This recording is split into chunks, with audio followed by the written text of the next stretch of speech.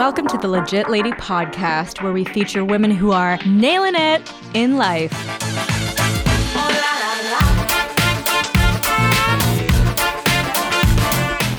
Hey, Legit Lady listeners, this is your host, Julie Fetterman, and welcome to the podcast where we feature impressive women to inspire the world. Woohoo! Thanks so much for tuning in. How you all doing? I'm good. I'm having a conversation with myself. That's what's happening. I'm looking out the window right now, and we have a gentle sideways snowstorm happening here in Canada.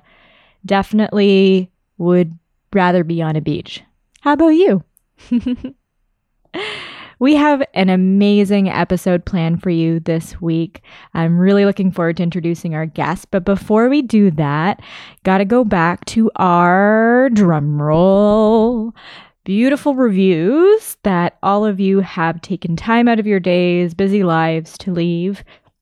And I'm going to hop over to Stitcher here and take a look and see what the latest and greatest looks like. Let's see. We've got Chris Z says, insightful and honest. I just started listening to the show and I love it. Julie comes up with such interesting and engaging questions, and her guests have really fantastic insight when it comes to navigating through this crazy, challenging world. Keep up the great work. Yay! Okay, that's what we plan on doing, and thank you so much. That's awesome. And let's see, we got one here. It says, insightful and inspiring. Man, I love all the insightfulness we're giving you. That's great. It says, I really enjoy the Legit Lady podcast and look forward to hearing more episodes. I highly recommend giving it a listen. Thank you. That's fabulous. Thank you so much for everyone who's taken time out of your lives to write a review on iTunes, on Stitcher, subscribe, share. That really helps us. It helps to boost the algorithm, makes us seen more across platforms. And if you just feel like sharing a specific episode with someone in your life who you think would benefit, that is equally helpful for us too. And for those of you who are looking to go an extra mile for us and maybe give us a few bucks or help us fund this incredible wild adventure that we're on, we actually set up this really cool thing called Coffee or Ko-fi.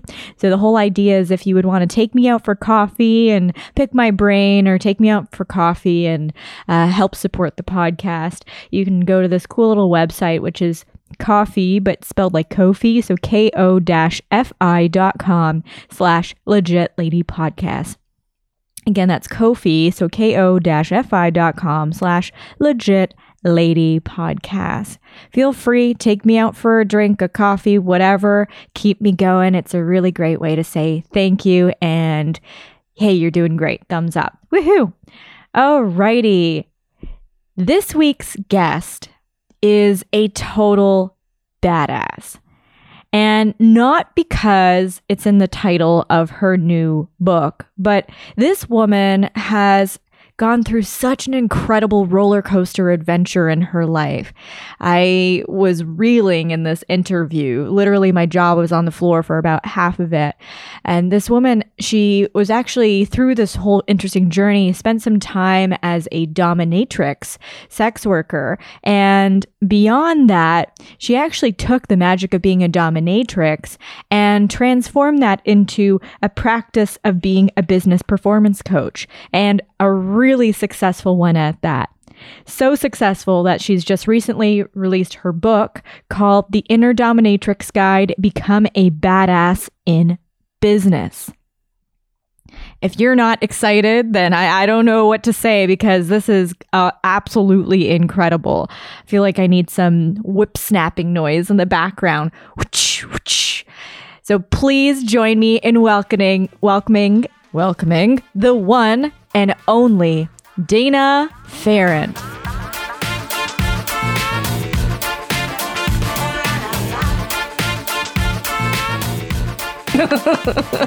Yeah. Just for everybody's sake, We'll stay away from that one. Yeah. Stay away from the illegal topics. Let's not make me admit to anything illegal. Yeah. No smuggling here. We're good. Well, Dana, it was a pleasure to have you here. Really glad that you came all the way to our humble studio. Oh, it is my pleasure, Julie. I was looking forward to this. Oh, I'm so glad. Oh, me too. Honestly, people speak very highly of you, and I knew that you're a voice that would have so much inspirational value to our listeners. Aw, I feel warm and fuzzy already. Good. Okay, good. Check when. All right. So we talked about how this works, 10 main questions to get to know you, and especially considering your fabulous, interesting journey and cool background and accomplishments, there's going to be a lot of other great things that we can talk about. But to kick things off, let's start at the very beginning with question 1, which is, what advice would you give to your teenage self? I think the biggest thing would be to know that there's so much bullshit out there that, it's like to stop buying it. Don't buy any of it as real. Don't believe what people impose on you. And know that, you know what, you're perfect just the way you are. What was the most tempting bullshit to buy into from your perspective? Good question. Most tempting? I think I would probably say, what I got sucked into more from conditioning was this idea that I wasn't smart, I wasn't pretty, and I was fat. And none of those were true. But I bought it because I was told it a lot. Yep. I empathize. I'm sure many of you empathize too. Man, yeah, that was a very real thought. And how did you deal with those thoughts? I think some of it was one part logic. So I was very gifted. I had a friend of mine who came along and she said to me, after I moved out of the house and I was like, I don't know anything. I'm stupid. And she's like, are you kidding me? You should get your intellect, your IQ tested because you're probably at least up in the top 5 percentile, if not in the top 3. And I'm like, wow, what? Right. It was such a dramatic shift to have somebody say that. And so I started looking into it and it was like, oh my God, yeah, I'm way smarter than I gave myself credit. Which, along the years made me realize, okay, the reason I get frustrated with people sometimes is because I get things faster, because I am actually more intelligent than the majority of people. I mean, that's without bragging. It always feels kind of like arrogant to say that. But I am so smart. No, own it. Yeah. But recognizing that, because I had always thought that I was stupid and wondering why I was frustrated with people when it was actually the complete opposite. That's an interesting paradox. Wow. And was that conditioning coming purely from yourself, or was that conditioning coming from external sources? External, for sure. My stepmother really, she felt threatened by me. And, I can look at this now, right? But it was, there was that. And there was a conditioning of, growing up in a cult and that environment where they don't want women to feel empowered. They don't want women to feel like they can go and succeed and go off and go to college. So everybody's got these messages of like, you're just a woman. You're nothing. You're stupid. Right. And so that constant reinforcement had me really believing it. Wow. And I like how you just so casually threw out there, just growing up in a cult. It's fine. Very normal. Everybody does that, right? Some of us go to public school, others grow up in a cult. That's great. So that is incredibly important. And what I have to say about that point is, even many of us who grew up with quote unquote very normal upbringings, this is such a normal pattern. And then this questioning of self continues on for, in some cases, the rest of our lives. Yeah. Sometimes we never stop this, and obviously it holds us back. But before we go into that, I think it'd be really interesting for anyone who hasn't checked you out before online to hear a little bit about your backstory. because growing up in cults, I mean, that's not a normal everyday event in at least my life, but yeah. And it's, it's very different. So I grew up in what would be considered more of a mild cult, and some people don't even consider it a cult. So it was Jehovah's Witness. But the circumstances are such that we went to church 4 days a week. We went door knocking 1 day a week, and then we had a day a week that we had to do our own personal Bible study. So that's 5 days a week of being indoctrinated with these beliefs. Wow. That is brainwashing. So that's, of course, one of the factors that makes it a cult. The other big factor is this isolation. So I wasn't allowed to associate with anybody outside of the religion. So I wasn't allowed to make friends in school. I could be friendly with them at school, but I couldn't do anything with them outside of school. So there was this real insular thing happening where you're completely isolated to the people that are there, which they do strategically to keep you trapped, because if you don't have any support or resources outside, you're less likely to leave. Right.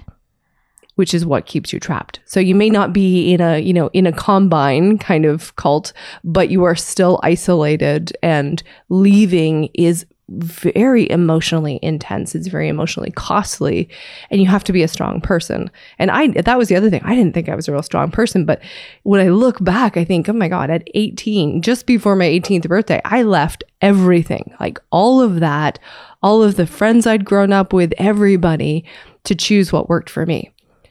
Absolutely. That is a very, very bold move. Yeah. At 18. Can you tell us a little bit about your experience leaving the quote unquote mild cult? It almost sounds like a cold, like, it's just a mild cult. It's fine. Your experience leaving that, or some of the observations that you took from seeing other people trying to leave that, because this is something that is becoming a little bit more mainstream knowledge bit by bit with podcasts, with Netflix specials, things Absolutely. like that. There's a lot of and I've never considered calling it a mild cult before, but a lot of these semi-arm's length religious organizations and groups and niches that are these mild cults, and how difficult and ostracizing it can feel. So would you mind sharing a little bit about that experience of what it's like to remove yourself from that type of situation? Absolutely. It's like I said, it's very challenging because so I'll back it up a little bit. In growing up, I witnessed other people who would leave and then come back, and the quote unquote church does these crazy things to people. So if you leave, you step out, and then you want to come back, you have to go through this ritual to redeem yourself. For 6 months, you come to the meetings, but you're not allowed to talk to anybody. And so you have to prove that you want to come back for 6 months you're doing this. So this is what I see, is that it's like, if you leave, like, it's got to be permanent, because this in and out kind of thing is a hell on wheels kind of scenario. It's a circus, really. It's almost like they beat you down. They make you feel like nothing again to come back. So I would watch, and there were a couple of people in particular I would watch, and they would leave, and because they had no resources outside, and you got to think this is back in the 80s, the mid 80s. Please don't do the math. No, you're good. You're good. You're good. You're 25 for life. Right. Thank you. I love you. Every once in a while that lands, I'm like, oh my God. So, you're good. But back in the mid 80s, there wasn't the internet. You couldn't find help centers. There wasn't people talking about leaving and, support systems and things. So when you left, there was nothing. And most people in the world didn't think about these kinds of organizations as being cults at that time. So you were totally left on your own, but you're beaten down from the church and brainwashed. And then, all of your family is there going, come back, come back, come back. And the outside world feels really cold because you haven't made any inroads. And that's that, it's almost like being in limbo. Now, for me, I had a little bit of an asset in that my mother had already left previously when I was 5. So she was out. That was a whole nother crazy. Ooh, but quick pause. Yep. So how did you get into it in the first place? Was it through your mother? No, my father. Oh. Yes. Thanks, Dad. Thanks, Dad. Yeah. He got involved when he was 16. And I think for my father provided definitely an addiction possibly some other interesting psychological things going on there that, you know, he used that as a crutch. It was definitely a central piece of how he governed his whole life. So there was no way he was ever going to leave that. So my mom, a little backstory, this is interesting. So my mom in 1964 got pregnant with my brother. And in 64, you do not want to be a single mother. That is a terrible thing to do. Mm-hmm. So she moved in with her sister, who at that time was exploring the Jehovah's Witness religion. And that's how my mom met my dad. My dad fell madly in love with her, was enamored, and, you know, offered to marry her. And while she didn't totally love him, she was okay with him. But it was better than being a single mom. So she made that choice, and they were a volatile couple. Oh my goodness. Whoa. Really, oil and vinegar did not mix.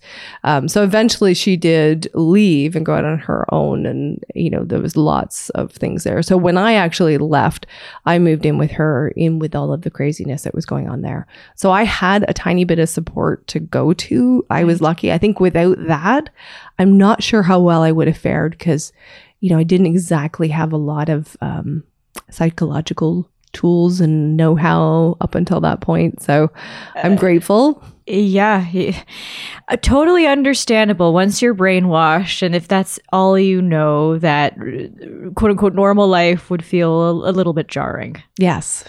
Yes.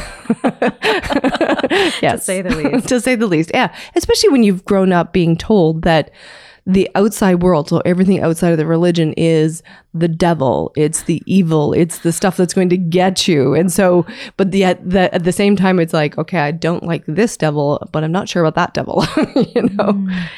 But you've got to go with what you know in your heart. And that's what I did. That's I would be giving you a standing ovation for that, because we think we have problems growing up. Oh, like, I got grounded. This sucks. That is epic. Congratulations on getting out and everything that continued on. And if you wouldn't mind continuing that thread a little bit, because you mentioned that after that situation, you moved in with your mother, and that was a bit of a crazy scenario in its own right. Sort of next hurdle for you. So next hurdle there. So my mom has a drinking problem, and you know, it's always tough. It's like, do I share all my mom's stuff? But it's like, I watched her go through some interesting things with men. Mm-hmm. She didn't always make the best choices. It was yeah. There was lots of interesting things with men coming and going, and lots of drugs and alcohol in the house. And, you know, she did the best she could, but I think she could have used some better tools to be working through that. So as a result of those experiences, I then started on the path of getting some help for sexual trauma, because that was a piece that needed to be healed. So I had some of that growing up, and then more when I moved in with my mom. And I needed to go and explore getting some healing. So I spent actually about 15 years really like looking for groups and social worker and psychology and taking all those things. But none of them really, it was like, okay, I feel kind of better. And I'd go to groups, and it's like, all right, when do we get to stop being a victim? Because, you know, but these were all these people that just wanted to retell their story. And I'm like, but I want something more. Like, I want to go past this. But there didn't seem to be anything in the way of tools to go beyond it, at least at that time, you know. So I just put it aside, went on with my life, got married, got the career going, and house, and, you know, all the trappings. I always say, my joke is that, you know, I got a house and a man and a business and a cat. I had it all. White picket fence? Almost. It was a townhouse, or, you know, it was like a semi picket fence. Yep. Check. Check. Yeah. And, you know, going through the interesting relationship there, because of course it turns out he was a mild narcissist. He was, yeah. You know, he chronic liar, couldn't get that stuff together. He was nice when it was just him and I, as long as I didn't trigger him. Right. But around other people, he had this he could not be himself. He couldn't relax and just be a normal human being. So eventually I left him. And during the time that I was with him, I had started to do reading about the kink side of things. So the BDSM, because I'd had a client that came in and she, disclosed that this was something she was involved in. So each time she came to see me, I'd be asking her these questions. I'm like, well, what is that? Why do you like that? And this is while you were in RMT. Yes. Correct? Okay. Yes. Great. And for people who are listening who aren't really familiar with kink and BDSM, would you mind giving just a really quick high-level overview of what you learned? So very quick overview. Kink is a broad term, which relates to anything that is outside of the normal missionary position sexual. So anything fun. Anything fun, exactly. If you like playing with scarves, that's actually kink. If you like to bring handcuffs into the room, that's kink. If you want to play with feathers, that's actually considered a kink. So the majority of people enjoy some sort of kink. Some people take it a little further than others, and that needs to be a component, in which case it moves more into what we would call a fetish. If it needs to be there in order for you to have sexual pleasure, that's a fetish. A kink is just something that you enjoy. So I started to explore, and typically when people think of kink, they think of, bondage, sadomasochism, dominant submission, those kinds of things. And that's more the realm that I kind of was exploring and finding out about. Right. Yeah. Oh, that's so interesting. Man, I feel like I can talk about your backstory for the entire podcast. Yeah. So I just want to mention one piece on this is that where I'm leading up to. Yeah, please. So in exploring the submissive side of the kink, that is where I found the release from the sexual trauma. Because, and it seems backwards to most people, because on the outside, kink looks like it's this horrible, abusive kind of situation, but it's actually intentional, the setup and whatnot. It's role playing. And so what we did is I, found some really great people, and we crafted out scenes that allowed me to reenact that abuse, but have a different outcome. And because of the intensity of emotion and the setup of the scene, it allows the body to untangle in a way that I had never thought possible. So that was what inspired me to become a dominatrix. Damn. You are so cool. This is really interesting for me. And help me understand, is this a normal method for other survivors to help deal? Really? Because it would be great, but I think it needs to be something that you're drawn to naturally. Like, you can't dive into that if that's not something that you're like, oh, I want to explore it. Because the entire scene is dependent on the fact that it's something that excites you, right? Mm-hmm. There needs to be that element of like, oh, this is exciting. This is like juicy, because without that excitement, then the pain is just pain. Right. But with that excitement, with that eroticism to it, you can transform the pain into pleasure, which allows you to transform the pain of your life into something where you see the gifts and feel the gifts. Wow. It's a very logical concept. And I'd be curious to understand if anyone else has gone through this means to transition past or evolve past various traumas. Because I love what you're saying. You're taking ownership of the script. You're just writing a different ending. Mm-hmm. How long did it take for you to release that negativity associated with your trauma through this method? 2 sessions. Really? Yeah. That's what I say, like the charge and the intensity of what you're feeling is, like an incredible hypnosis session times 100, because of you're engaging all of the senses, all the ways to learn and all the ways to experience. And so you can actually shift a lot in that short period of time. Mm-hmm. Plus, at the end of a scene, people are put into a deep state of trance. And in that setting, in that deep trance, you can imprint a whole new way of being. So if you're working with somebody who is really gifted, like that was my opportunity. I got to work with some incredibly healing people who also were kinky. So I was able to heal that in a very short period of time. That's incredible. Mm-hmm. What a cool story to be able to share.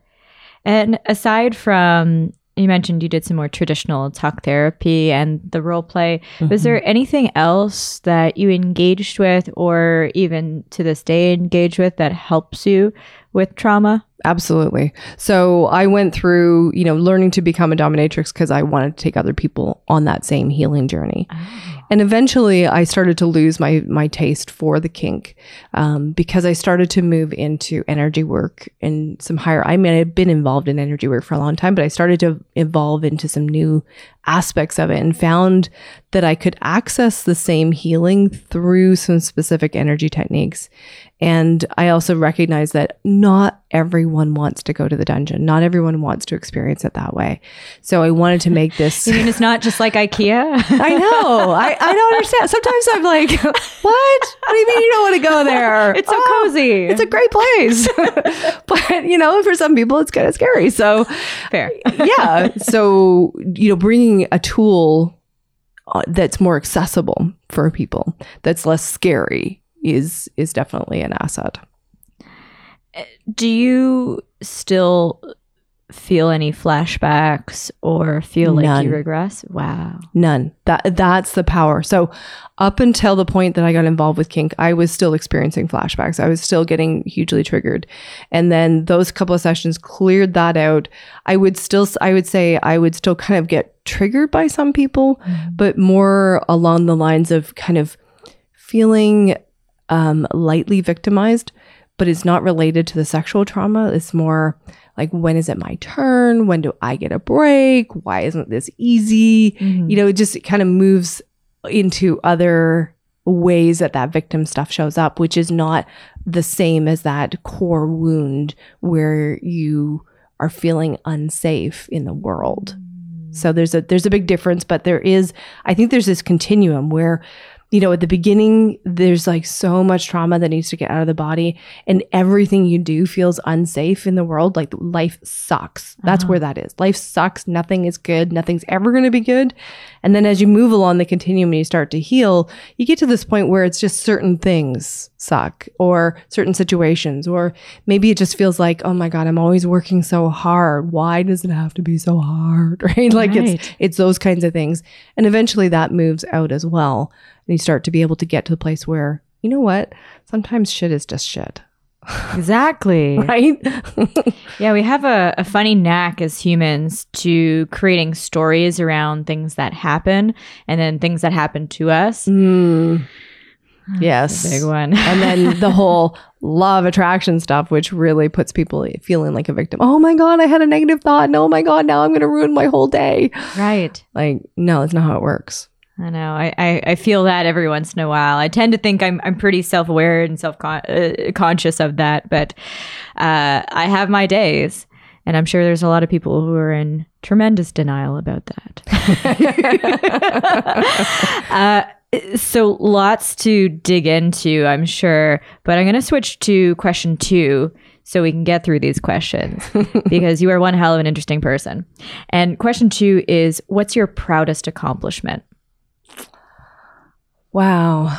I read these questions and I was like, I'm not sure which one I want to pick, but I think it's more of an overall as opposed to an individual thing. I think my thing that I'm most proud about is the fact that I will keep coming back. I keep digging in. I want to keep growing. I want to delve more into the consciousness and I just have this huge commitment to, I don't care how ugly it is, how painful it is, I'm going to get in there.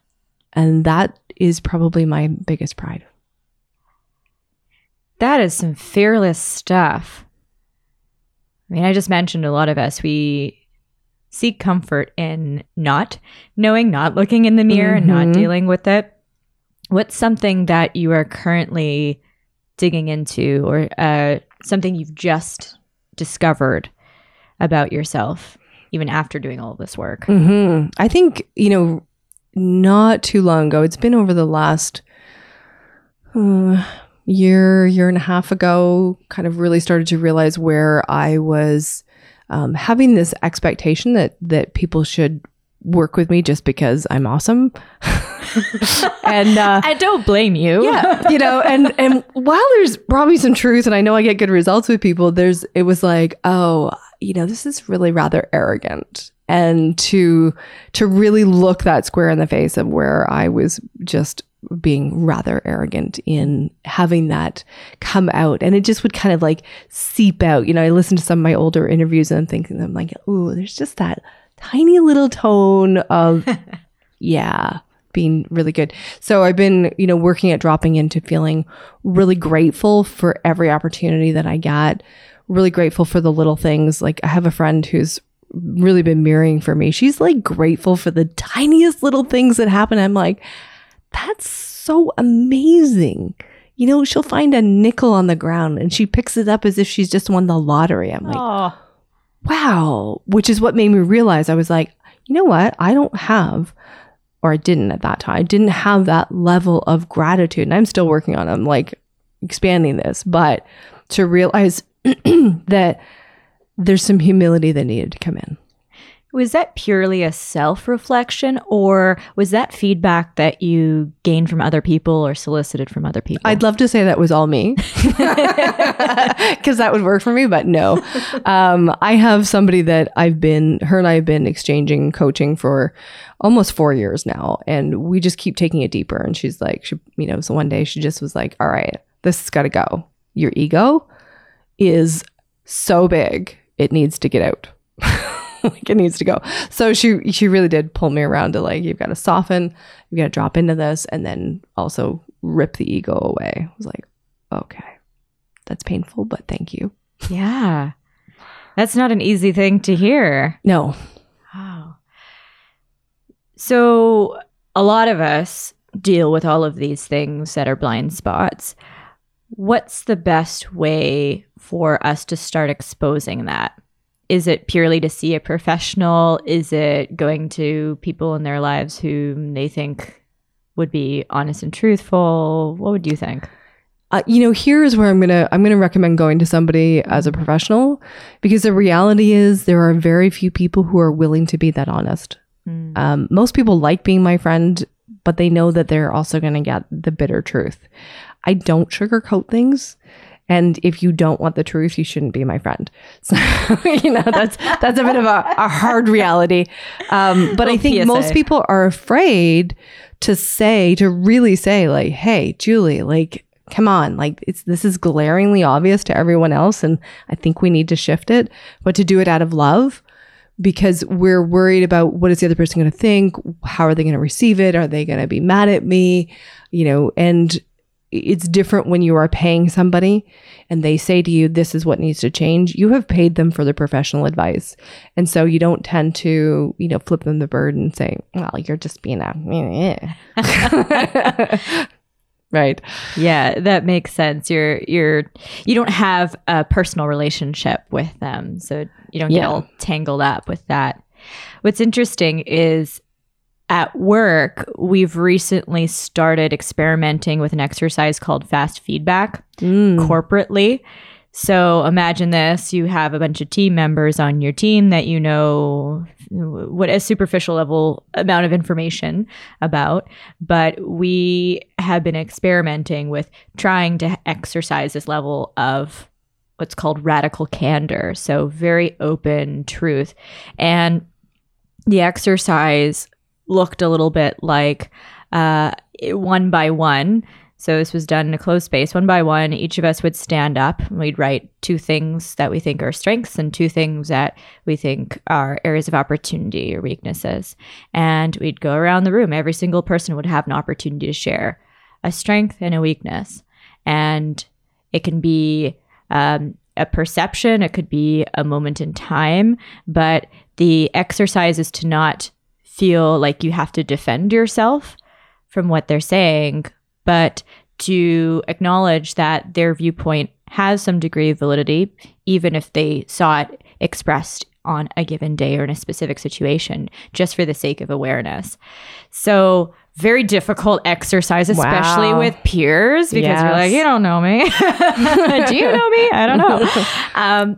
But I think it still has some degree of validity because it helps you or forces you to be incredibly uncomfortable with yourself. And I firmly believe it's only when you are in a state of discomfort that you have the biggest opportunity to grow.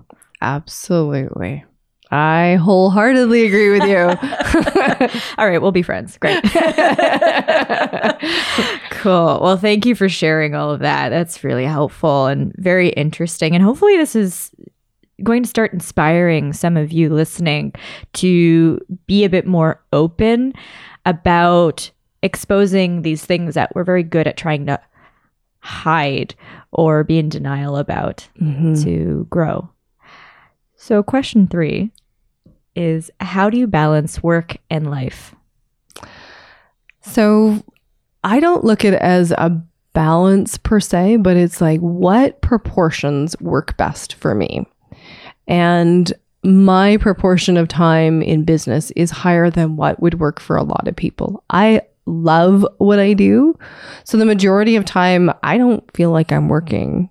And, it's only when I have to do admin, bookkeeping, or some marketing that I just, right? But the majority of time, I love it. And so what I just try to do is say, find that point where I still feel connected to me. And I still feel inspired and creative. And if that gets out of alignment, then I look at, what do I need more of?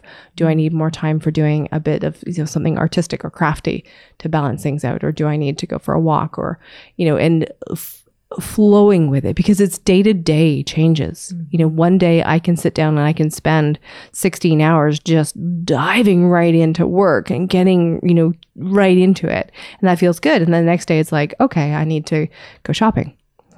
Just do something. Who doesn't? Right. Exactly. Yeah. So I think it's a matter of, for me, watching, how does it feel? How does it resonate? Do I still feel connected? And that's my gauge. That's a cool way of thinking about it. It seems like you hold yourself accountable, but also are kind to yourself. So you're not just trying to bash a square peg in a round hole. Yeah. And I'm not trying to fit somebody else's standard of what work-life balance looks like. Ooh. That's a good one. I know you've mentioned that if you are not doing work, quote unquote work, that you are fulfilled by or happy doing, that you should change that and more or less move on from that situation. What would you recommend to someone who today is feeling just dissatisfied and happy with their situation at work? I think that that kind of starts, it starts with, first of all, leaning in and saying, okay, how can I make this current situation the best possible situation as is? What can I learn from where I am? How can I lean into it? And this is where I love to pull from the dungeon. So as being a submissive, the way to transform the pain is to breathe and relax into it. If you tighten up, then every blow feels 10 times worse, 100 times worse. But if you relax and you breathe into it and you allow it to just kind of like you flow with it, then all of a sudden that pain starts to transform, and the body's natural reaction of the endorphins and the endocannabinoids kicks in, and you start to feel the high. And I think that's the same thing that can happen in any of our day-to-day situations. So if you don't like where you are, what if you learned how to transform that pain into something pleasurable until you figure out what it is that you would rather do? That's very helpful advice. Wow. And since we typically carry so much stress in our physical body, I mean, again, myself included, I feel like I need 10 RMTs any given day. Are there any tips or tricks that we can do to help release some of the physical manifestation of this stress if we haven't gotten to that point where we can ease into it? I think the typical, breath work, doing the deep breathing so that you're getting lots of oxygen in, make sure you're getting enough water, the basics, right? Are you getting enough water? Are you getting enough nutrients? Do you need a supplement? Are you eating healthy? Because quite often when people are not happy in their lives in one aspect, whether it's work or you're in a bad relationship, then that ends up translating into kind of like self-abuse with the food. So, I'm just going to, I'll give myself a treat. I'll have this sugary thing or a heavily caffeine loaded or an extra glass of wine or something as a way to compensate. But what you're actually doing is kind of being mean to your body if that's not what your body needs. So those, properly nourishing your body and moving. So maybe it's yoga, maybe it's high impact aerobics, maybe it's swimming. Find the movement that your body enjoys, not what you think you should be doing. Right. But you do need to move. The body likes to move. We're designed that way. Yeah, we certainly are. I saw our mutual friend Cindy posting some throw to some fabulous brownies that you made that were kind of healthy. Yes. What kinds of things do you eliminate or do to be conscious of being kind to your own body? Yeah. So over the years, I've really noticed that sugar is something for me needs to be completely out of my diet. So I used to be a sugar addict. It would disgust most people to know how much sugar I ate in a day. Really? It was crazy. Really? Yeah. Okay. So Costco size M&M things. Yeah. I would go through that in a week. Wow. Right. Wow. Sometimes 3 days. It was like I could consume lots and lots of sugar, but sugar for me is a very much of an inflammatory piece. And so all of my joints flare up, all aches and pains come in.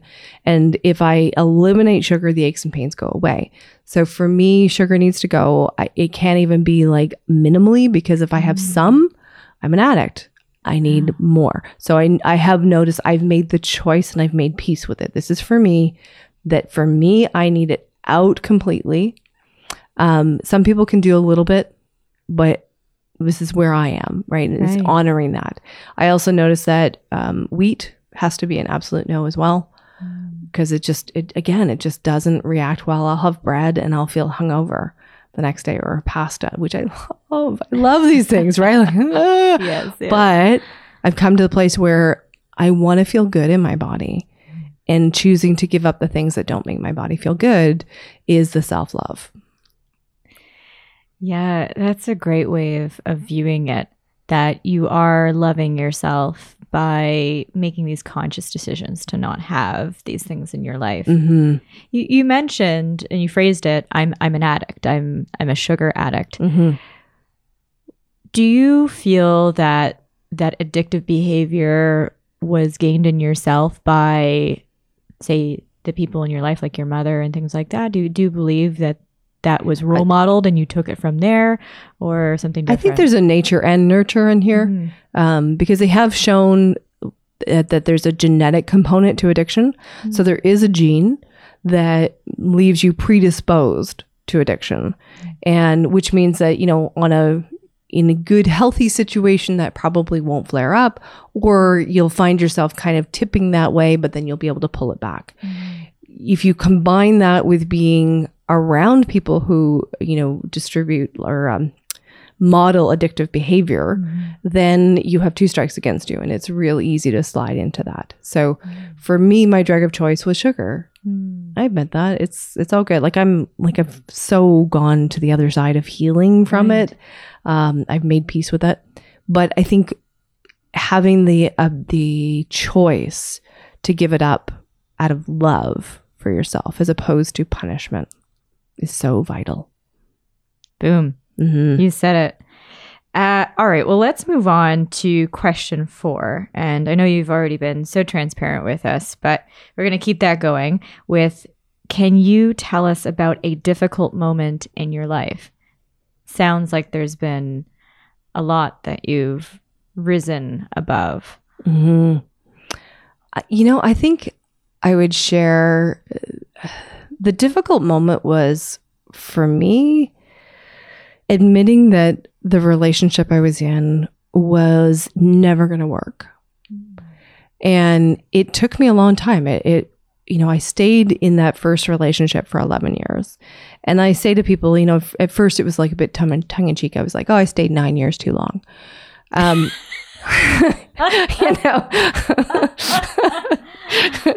But been there. It wasn't 9, but right. But it's the difficulty was admitting that it was never going to work and admitting that I needed to stop trying to fix this person. And I couldn't.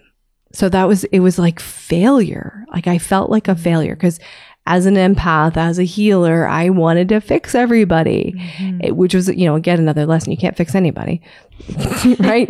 It's like the light bulb. Can't change the light bulb. Light bulb has to want to change. Right. I've never heard that before. Oh, how many psychiatrists does it take to change a light bulb? You didn't? No, I've never heard that. One, but the light bulb has to change. That's hilarious. Has to want to change. Yeah. Yeah. So yeah, it was kind of painful to admit that I felt at that time, I was broken because I'd failed. Oh. But it wasn't, right? I mean, hindsight now, of course, that's not. But you're like, that was one of the best decisions that I made for myself. It was hell on wheels, but it was, yeah. Yeah, I could imagine. Was it a specific incident that led to that realization? Or was it it was accumulation of so many things I think where it led up. So I had been trying every angle, every which way to try to make this relationship work. And I'd been for therapy and, talked to all kinds of people. And it wasn't until my hairdresser said to me, so my hairdresser all the way through this relationship, she'd seen all of it and she had been Switzerland, right? She had been Switzerland all the way through. Finally, one day she sits down at the mirror in front of me and she faces me and she says, if you don't get out of this relationship, you're going to die. Wow. Right. I'm like, when Switzerland takes a stand, you stand up and take notice. And it was just like, because she had been through a similar relationship and left and, was out the other side. So she was like, you've got to get out. Because I was just like going downhill fast. Right. Yeah. Yeah, and we're very good about thinking that it's because of us and feeling like we're less valuable because we can't make them better. And then that person, especially if they're narcissistic, they make it feel like it's all your fault and it's just a big old downward spiral. Yes. Wow. And how did you decide to leave that relationship? Meaning, was it, hey, I'm going to have a conversation, have a swift exit plan? Like, did you have this planned out? Sort of. So after she delivered that, I realized, okay, like all of my trying is not going to work. I have to get out. And I sat down with him and I just said, like, this is it. I know I've said this a million times before, like literally every 6 months, I would say, I'm leaving. He would talk me around in circles and then I'd like, okay, give it another try. And then in 6 months, I was like completely frustrated again. And we would do this dance exactly like every 6 months. And so I'm like, no, this is it. Like, I can't do this anymore. I need out. I'm leaving. That's it. And then he got it. He heard me. There was a difference in how I delivered. There was a difference in who I was, and he got that. And then he turned nasty. And so he started exhibiting abusive behaviors, like escalated abusive behaviors, cornering me in the room. And it was just looking like it was going to go violent. And I was like, okay, that's it. I'm out of here. So, I just packed up and I went to a girlfriend's place, showed her place. I'm like, hey, how's it going? I know you got an extra room. I'm moving in. Yeah. So, which she welcomed me in with open arms. I mean, it was so funny because it was summer and September starts rolling around. She said, well, even if we get to turtleneck season and you're still here, it's okay. Oh, what a great friend. Awesome friend. Oh. Really. Yeah, she was a lifesaver. Good on you. Yeah, sometimes the best thing to do is just get the hell out of that situation. Yeah. It was the only way for me at that point because he wasn't going to play nice. If I had been dealing with an average person who could play nice, then we could have just, stayed, separated everything, and neither of us being, in financial turmoil. But it is what it is. Got it. Were you a practicing dom while you were in that relationship? No, I started that after. Got it.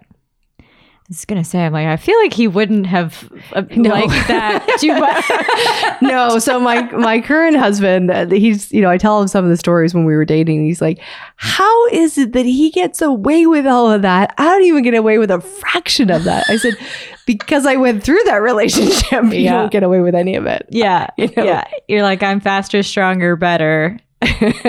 No, just love me. Just love me. All right. That's funny. Cool. All right. Question 5. Who or what inspires you the most? Oh, so many people. I would say, anybody who is really showing up authentically inspires me. When I see people who are willing to be real and raw and just, this is who I am, this is where I'm at, and I am doing the best I can, God damn it. Those people. All of them. Is there an example of someone recently who's shown up in your life like that? Oh, who do I pick? Eeny, meeny, miny, mo. Eeny, meeny, miny, mo. I don't. I think recently, I've had a few people on my podcast where I've actually done sessions. So Lee Burton, I'll pull on her. It was great. She showed up and she was willing to just really be completely open and honest about what was going on in her business.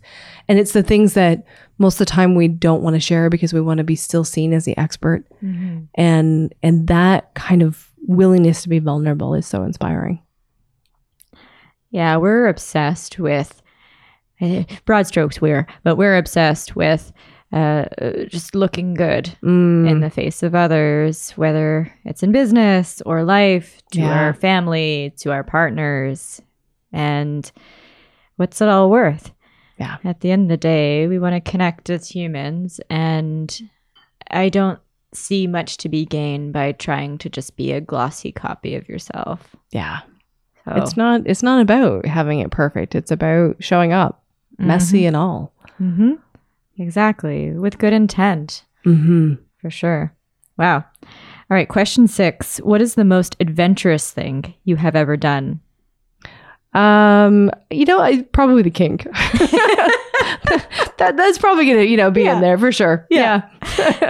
And so do you have any advice for newbies? So people who might be interested in getting involved in that world or a community? Yeah, I would start with some really good books. So my top favorites were a book called Screw the Roses, Send Me the Thorns. And fabulous book. BDSM 101 by Jay Wiseman is also an excellent book.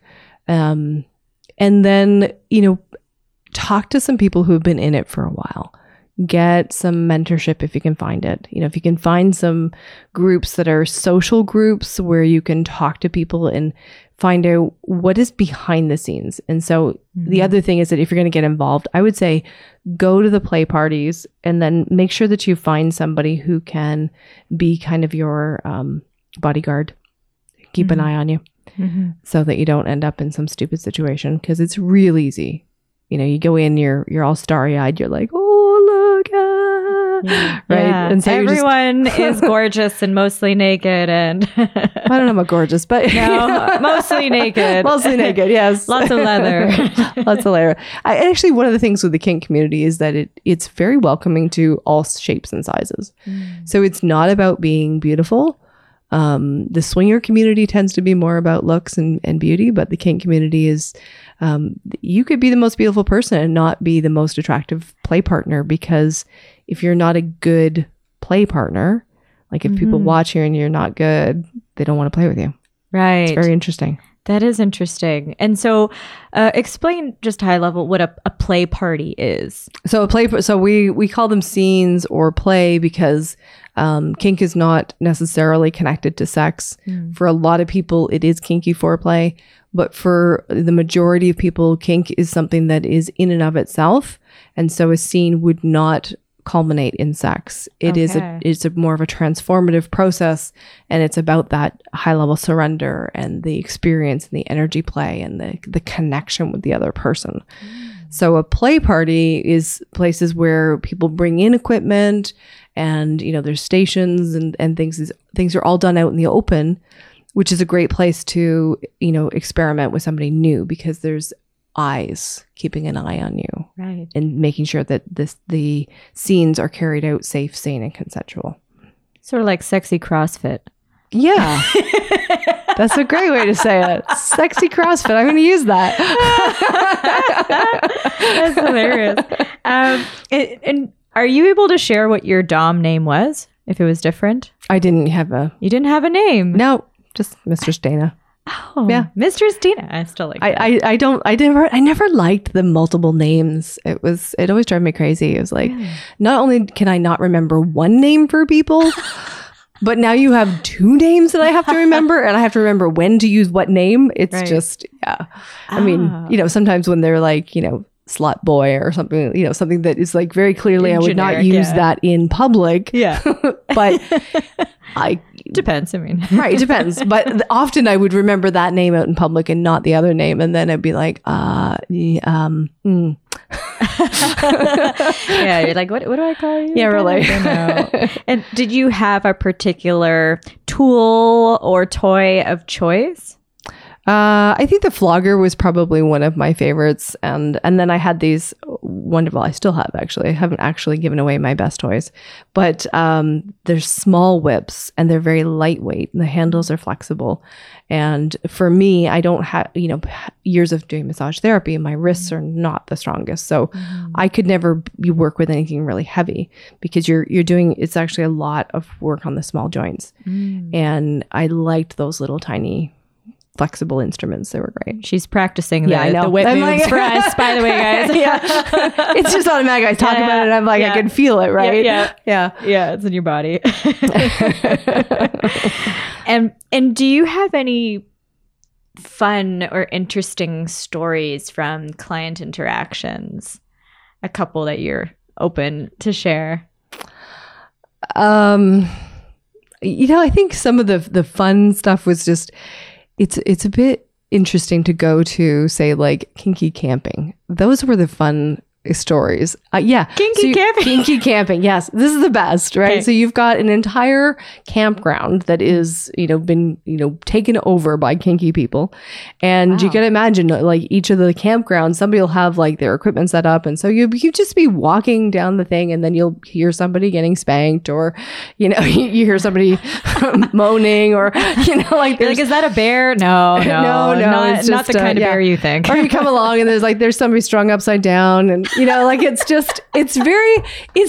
like crazy making it at the same time. It's lovely because it's like everybody is in this very supportive environment where it's like, yeah, this is great. I love what you're doing. What are you doing there? Oh, how are you doing that suspension? Ooh, that's so cool. Can I watch? Yeah. So yeah, those are kind of funny. I have lots of funny stories from camping. That's really interesting.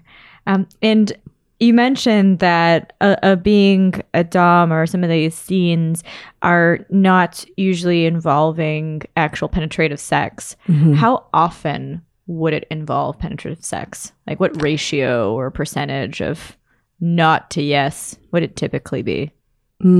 So, people who are playing privately, I would say that ratio is probably about 75% in the professional world. So if you're charging for services, it is probably around 10%.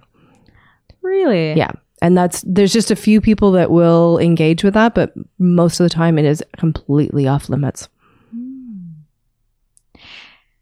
How do you feel about that stereotype of when a lot of people think of people who see a dominatrix, it's usually someone who's like very powerful and outspoken in their public life, and then they like to be totally submissive with, say, a practitioner in their private life. Mm-hmm. Is that stereotype truthful or okay? It is. Yeah. It's a lot of, typically there's more men that go to see a professional than women. And it is that stereotype of the very high-powered, influential male who is responsible for making loads of decisions, who's responsible for a team. And they've usually, worked their way up. And what they're looking for is that counterbalance. So it's just like some people go for massage and some people go for a Dom session. Same result. Very cool. Mm-hmm. I've always wondered that. And in something that I know is a common theme through the whole dominatrix world is getting, I would say more submissive world, is the idea of letting go. Mm-hmm. What are our biggest enemies of letting go? And maybe some of the most common reasons we hold ourselves back from that. Yeah. Letting go requires you to lose something. So the majority of people are unwilling to lose. And it is all of the mental chatter of, if I lose this, then that means, and there's all the stories that we create. It means I'm a bad person. It means I'm a failure. It means blah, blah, blah. Like we have all of that running in our head. And until we're ready to lose, like not ready to lose, willing to lose. So being willing to lose doesn't mean you try to lose. It means that you are now able to detach from the outcome, which of course is the very thing that allows that whatever it is that you desire to come in as soon as you let go. So, you know, that's the piece. If we could actually get out of our head of what we think we're going to lose, and that's the mental emotional piece that needs to change. We actually have to let go of the programming of the fear of losing. Wow, that's deep. Do you ever catch yourself from time to time? You just happen to be in a scenario, something spontaneous happens. Do you ever catch yourself falling into that trap? Oh, sure. I mean, I'm human. Yeah. You know, and each time it allows me to, like, if I'm being self-reflective, Yeah. right? Which I'll admit, you know, not always. Sometimes I am a bit of an arse, but Right. If I'm being self-reflective, then I can step back and say, okay, what am I not willing to lose here? And then I take myself through the process. Like, there's just lots of tools that I have and I'll take myself through those tools and drop into being willing to lose whatever it is that I just noticed that I'm not willing to lose. And that provides me more freedom because I'm no longer attached and needing to fight to hang on to it. Mm-hmm. I can let it go. And most of the time it just stays there, but I don't need to be hanging on tight anymore. Right. And so all that strain and stress that you're spinning for no reason. Yep. You free up energy. Oh, so cool. You know. I like that. Thanks. Thanks. See, I'm brilliant. Thanks. All right. Moving on to question 7. What do you attribute your success to? I think, again, it's that piece of where I'm so willing to do my inner work. I really think that's part of it, is that, you know, I'm willing to look at honestly what's working, what's not working, have a real conversation, not, you know, delude myself. And more so, you know, as the years go on, as I do more work, then I'm like, okay, let's get real. Yeah. You got a whole lot of ego here. How about we let that go? Yeah. Right. So I would say that for sure. So for the people who have never done that work before consciously, what would be the easiest way to start that? Because I think seeing a professional would be a really great logical step, but let's be real, a lot of people aren't even there just yet. So yeah, what would be a lower bar? I think, you know, you can maybe start with some of the peripheral things that irk you a little bit, but are not catastrophic. So, you know, the person at work that they, you know, maybe they sit there and they tap all the time, right? They got this little tapping habit, right? That's like, annoying. If you drop in, you allow yourself to breathe and expand out and you say, okay, well, what if I was to allow myself to embrace that? And then, you know, just kind of like keep opening up and saying, oh, you know, just having that awareness of like, what would it feel like if that was comfortable? What would it feel like if that was something I enjoyed? And we start nudging this process along. That's the way, like when you're going to do it with yourself, you kind of have to like nudge the process along. If I'm working with somebody, I have tools that I can take them fast, but I kind of need to train people. Right. But for now, if we just start opening it up and saying, well, what if that didn't bother me? How would that feel? Ooh. I'm totally that person where someone's tapping or there's some noise, especially if I'm trying to concentrate. It drives me bananas. So it seems like it's a very conscious effort of trying on a different perspective of the thing that is annoying us. Yeah. And I want to just, because I can see where your brain is going. This, like you said, conscious, and is like this. Digging in. Make this work. Yeah. It's not. Okay. It's actually a process of opening up. Oh. Okay. So you have to let your energy expand out and imagine it's like, kind of embracing them. It's bringing them into your world, as opposed to right now when they're irritating you, you're trying to cut them off. But you can't cut anybody off because we're all interconnected. We're all one. So there's no cutting them off. But if you actually allowed yourself to expand out, you say, well, what if this was in other ways? Like, what if that person was somebody who I adored? Would that bother me? Where's the balance between doing that and being taken advantage of or suffering through it hypothetically? Great question. So suffering through it is gritting your teeth. Right. Okay. Right? That's the, I'm going to do this. Yeah. This is great. Yes. I'm going to just paint this brick wall yellow. It's so great. I really hope we just have that on loop. That'd be great.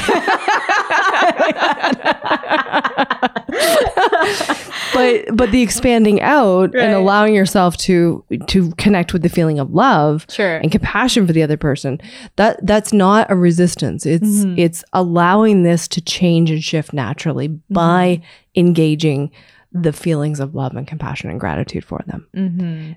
It's not going to just, snap change overnight. It's going to gradually get to the point where it's like, oh, wow, that doesn't bother me anymore. Isn't that cool? At what point would you recommend still addressing the behavior? Even if you've embraced it and you're very compassionate towards the behavior. This is what I love. I know. I know. I'm totally resisting it. But I'm just, it's more of a hypothetical question, because what if it is a behavior? Asking for a friend, right? Yeah, asking for a friend. Like, what if it's a behavior that it would be great if it did change, but you get to a point where you're like, okay, it is what it is, and I've lovingly embraced it. So if you completely shift it, okay, and it's just a matter of between you and the other person, right? Then I can pretty much guarantee that they will change that behavior without you needing to say anything. And I give you an example. This is my favorite story. Yeah. Now I'm curious. So my husband loves to do food police. Okay. And you got to say, food police. What's that? Food police is like, do you think you should be eating that? Should you really eat the whole bag? That's a lot of food. Do you really want all of that? Okay, that's food police. And you got to imagine that does not go down well with anybody who's got food issues. No. So we already do that for ourselves. Right. So it would drive me batty, and I would just get so mad, and I would address the behavior because I'm like, that is just inappropriate. I'd rip a strip off him, tell him why, all the things, all the reasons why this was not okay and was not appropriate, and he would still do it.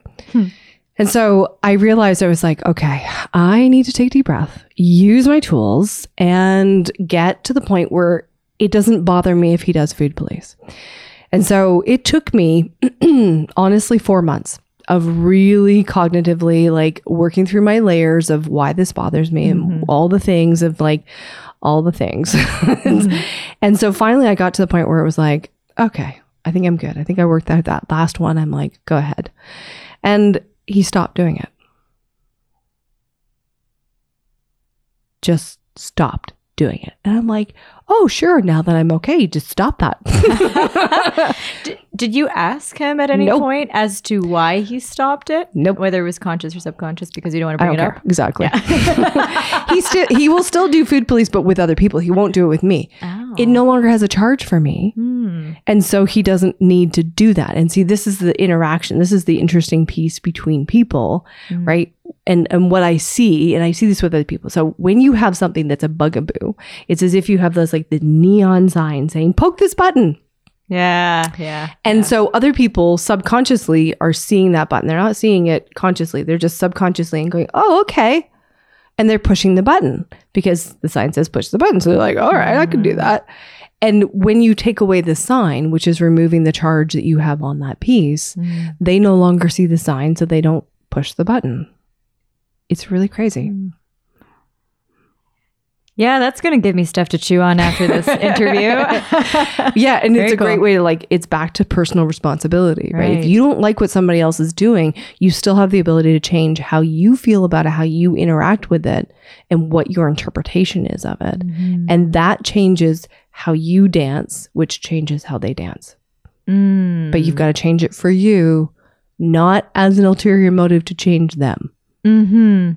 Make that clear. Yeah.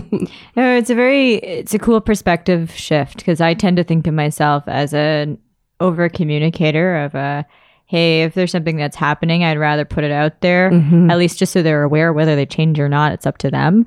But at least hey, it would be so great if we could do this in this way, or not do it like this or that. But that's actually great to be more aware of, being responsible of how we project this in a subconscious way. Boom. All right. Yep. Love it. Mini coaching. Cool. All right. Moving on to question 8. What item or items could you never live without? Wine. Definitely. Although I don't drink as much as I used to, but I love wine, and definitely can't live without chocolate. Yeah, we're kindred spirits. You'll see my bar after this. Okay. What are your favorite wines right now? I'm really loving the Merlot, and there's I'm gapping on the names. That's okay. Yeah, there's a wine called the Formula. That's been you gotta try it. It's yummy. Nice. Okay, the Formula. Yeah, it's in the vintage section. Ooh, Love it. That sounds delicious. And then chocolate, dark, milk. Definitely dark. Okay. One of my favorites, because I'm off sugar, is the Giddy Yo-Yo. Oh, I've had those. Aren't they good? They're the bomb. They are the bomb. Oh, I know. Cool. Yeah. Every time I go to a health food store, I always grab a couple of them. Also, we'll show you my chocolate collection. Hilarious. Anyway. Cool. Sounds great. Everything you're sharing, I'm like, yep, can't live without it. Fantastic. All right. Question 9. Is there anything you'd like to promote? I see one example of a thing on our table. Yes, Go very on. definitely. So I brought a copy of my book. This is the latest book. So it's the first of the series. The series is called The Inner Dominatrix Guide. And this one is Become a Badass in Business. I love that title. Thank you. So good. Yes. So lots of tools in there, packed with tools and stories to help you shift into the mindset of running your business, because it challenges you like nothing else. And so I wanted to pack this with resources for people. Very cool. Is there a little sneak peek or a tip or something that you wouldn't mind sharing from it? Maybe just one or two. We gotta find something quickly. Yeah. And I don't have my glasses here. So sneak peek tip, I would say, there's lots in there around judgment, getting yourself out of judging yourself and out of judging others. And that's probably one of the main pieces for shifting how you show up in the world. So definitely want to, take a look at that. If you go to innerdominatrix.com, you can get a free chapter of the book. Ooh. So yeah, I actually wrote down a quote.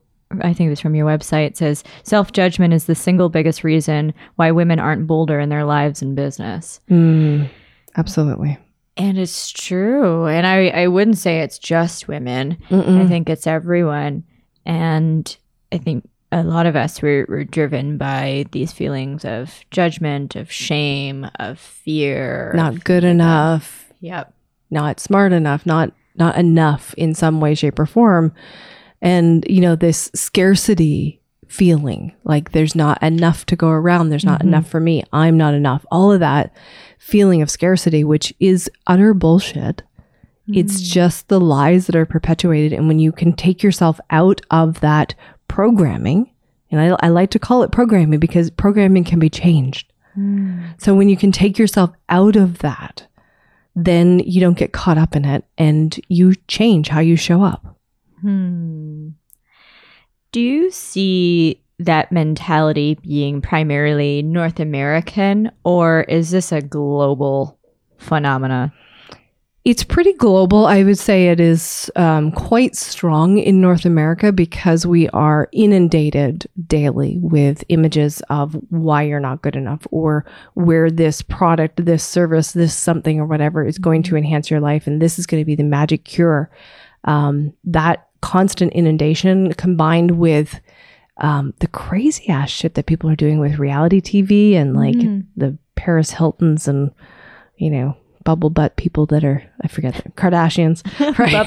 Bubble butt people. The name escaped me for just a moment. I can't believe it escaped. But you know, that kind of thing where it becomes about, you know, how many likes do you have and how much visibility, as opposed to who are you in the heart? Who are you as a person? Like, this has gotten crazy.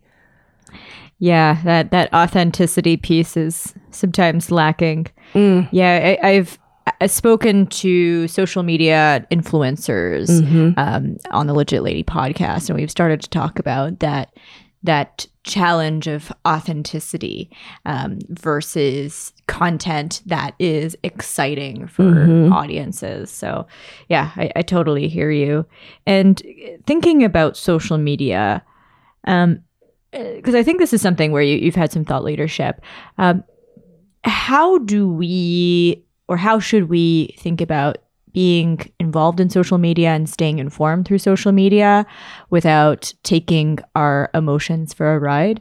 Especially nowadays, it seems like it keeps getting more negative and more ridiculous. And it's actually, I think I have a blog post even for that, is that I recommend to people to spend some of the time strategically using Facebook in particular, because Facebook's great for it, but any of the social media platforms. Look at what triggers you and then use that as an opportunity to move the trigger out so that it no longer triggers you. And so if you are, you know, if you spend 5 minutes a day to look at it and to be engaging it in a way that is intentional, it's almost a mindfulness practice, which brings you back into the equation. And I think that's really critical. I think the other thing with social media is that you have to find a balance that works for you. You know, I can find myself very easily just, you know, scroll. I'll close my phone because I'm like, Jesus, stop it, right?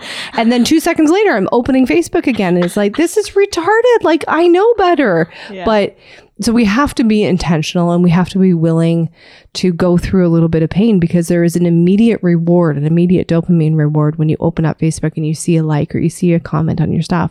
And we have to be going for the bigger reward, not those little tiny dopamine hits, because that's the crack. Ooh, yeah, that's a good call out. We don't even realize that we have an addiction to those little pieces of validation, because it truly is a chemical response in the brain. Absolutely. Oh, man. How do you feel about the concept of trigger warnings? So it's become, especially with more, I would say, liberal and progressive friends of mine, they'll sometimes police other people's posts and say, hey, you should really have a trigger warning for XYZ reasons. Yeah. What are your thoughts on the whole thing? I like it and I hate it. So I like it because it's, you know, it is a respective that there are a lot of people who live in trigger state, but at the same time, it invalidates their ability to self-regulate. And I think we do far too much pandering and wiping people's asses in this society. And it's about time that we start calling it out and say, you know what, how about you deal with your shit rather than you making it wrong for somebody else to state what they want to state. As long as the person is not stating things in a way that is hateful and harmful intentionally, then I think that the other person needs to take the responsibility of saying, what do I need to shift and change inside of me so that I'm not triggered by your stuff? Or don't open Facebook if you're that easily triggered. I'm sorry. Like a little, again, some responsibility. Go get some therapy and then open Facebook. I'm going to call that. Yeah. Wow. It's refreshing to hear that point of view, because a lot of the people in my quote unquote social network echo chamber feel very strongly in another way. And I think it's important to hear that truth. Because and I would wonder, like the people who say that, the people who are like, you need a trigger warning on that. Yeah. I'd be willing to bet that they still have some trauma, like quite a bit of trauma that they need to heal. And so they're trying to rescue the world because they need to heal. And it's like, deal with your shit. If you think you need to put trigger warnings on things, heal your shit. Yeah. And a lot of people whom I've seen in my life, they might be going through some degree of, I would call traditional therapy. But I think there should be an acknowledgement that if you're doing one particular way of trying to solve for trauma or explore and develop the self that isn't giving you some degree of result after a period of time, I think it's about time to maybe try another form. Yeah. And I think there's, the deeper thing here, like, and I know I was kind of harsh there. Just like, no, you were real. Raw. No, that's fair. Call it out. It's like the freedom that comes when we start to untangle our victim stuff. The freedom that comes from that is incredible. And I've been there. Like I've been this person who would have been the one rallying against everybody and saying, you need trigger warnings on everything. We need to bubble wrap everybody and keep everybody safe. That would have been me. And having gone through all that I've gone through and all the healing work that I've done, I know just how much can shift when you actually do the inner work. And you're never going to feel safe in the world until you do. No matter how many trigger warnings there are, no matter how much people bubble wrap you, you will never feel safe. And so we have to, and that's my thing about the Me Too campaign. It's like, we got to get the fuck out of Me Too and go, now what? Let's heal the world instead of just talking about our pain. Oh, that's a big lift. Okay, sorry. No, I love it. No, it's good. No, it's the how do we heal the world? That's the big lift. Move. Boom. Yeah. No, I feel all riled up right now. It's great. Last question for you before we start to wrap things up here. I read a little bit on your blog. You mention big T versus little t trauma. Do you mind unpacking that a little bit? Because I feel like many of us in life, we have all suffered some degree of trauma. And I'm just curious what that means and how we can maybe start thinking about trauma in different ways. So examples of big T trauma would be people who've been through sexual assaults. They were undergoing childhood abuse, like physical abuse or psychological abuse. Those would be, big impacts. So a big T has a big overlay impact on your life, and it's woven in on everything. So for me, it took me many layers to heal the sexual trauma because that was a big T. And so there's many aspects of it. Like a small T would be you're at work and your boss, smacks your ass or gives you it's like, wow, you look really hot in that. That would be what I would consider a small T because it's not, it's not global. It will add to what you already have going because good chance you already have some big T trauma. And so that little T feels like a big T. Because it's tagged onto the other stuff. And there's also, little T, for some people might be you were walking down the street and you overheard an assault or you're reading the newspaper. I mean, if we see things on the TV or we read them on the newspaper, it's as if we were right there. So those become small T traumas in our system. Got it.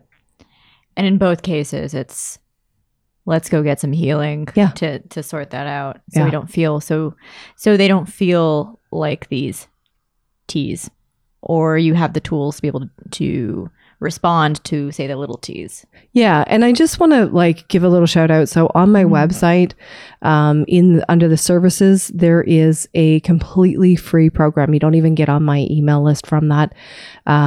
Resources for people who have been through sexual trauma.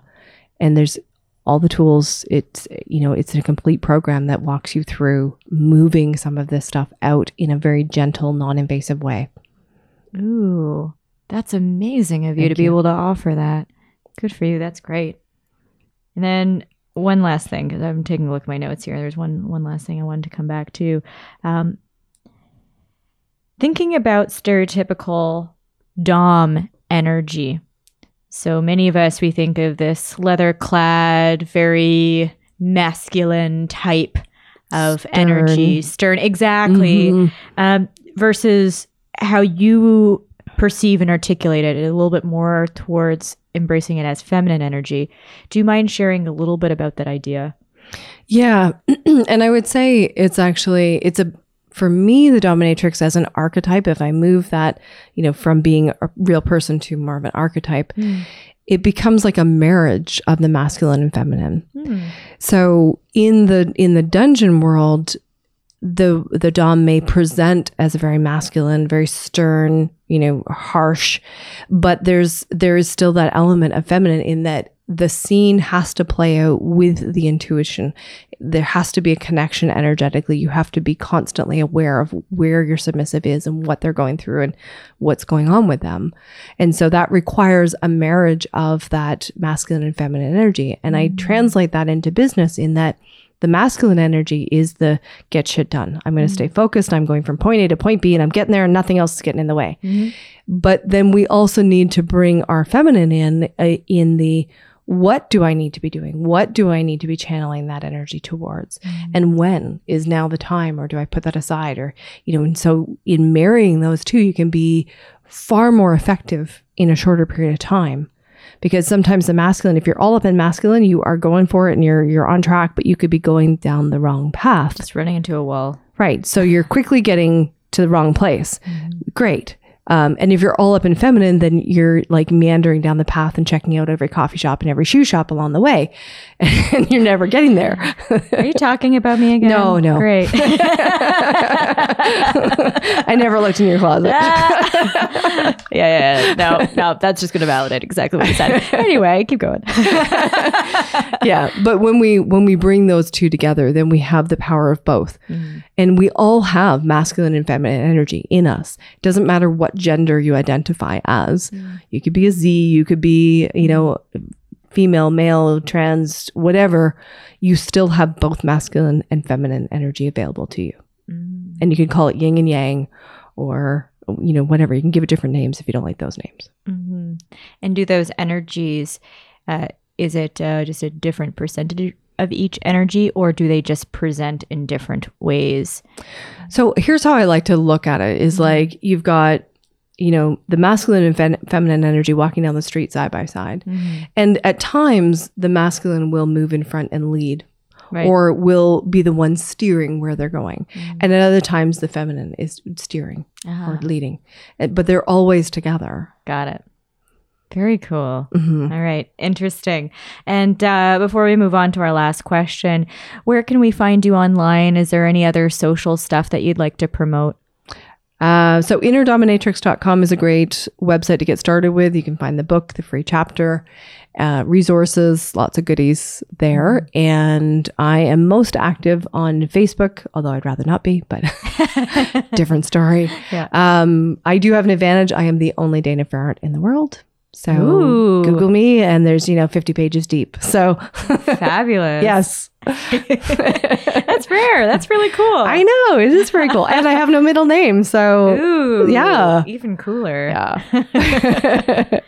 Fabulous. All right.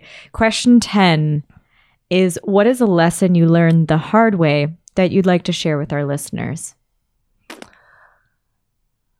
Yeah, I would say the hard way, I would always try to do things myself. I always try to figure things out. And recently I've really been leaning on experts and taking their advice and trying it out their way first instead of it needing to be mine because I'm always set to rebel. So I would say... You say you're always set to rebel? I'm a rebel. Absolutely through and through. Yeah. So somebody will say, oh, you should do it this way. I'm like, no, I'm going to figure it out on my own. That'll be good. Yeah. I would say observe people who are really kicking it in an area that you want to kick it. And if you see them showing up and doing, like really doing it, then listen to what they say. Boom. You heard it here first. Thank you so much, Dana. I learned a lot. You're an extraordinary woman. I'm so glad to have had you on. Thank you, Julie. It's been my pleasure. Thanks for listening, everyone. Find us on Facebook at Legit Lady Podcast. That's LEGITLADY Podcast. And on Instagram at Legit Lady Podcast. On Twitter at Legit Lady Pod. That's Legit Lady POD. And please rate and comment on iTunes and anywhere else you get your podcasts. If you love what you hear, share it broadly and proudly. Thanks, everyone.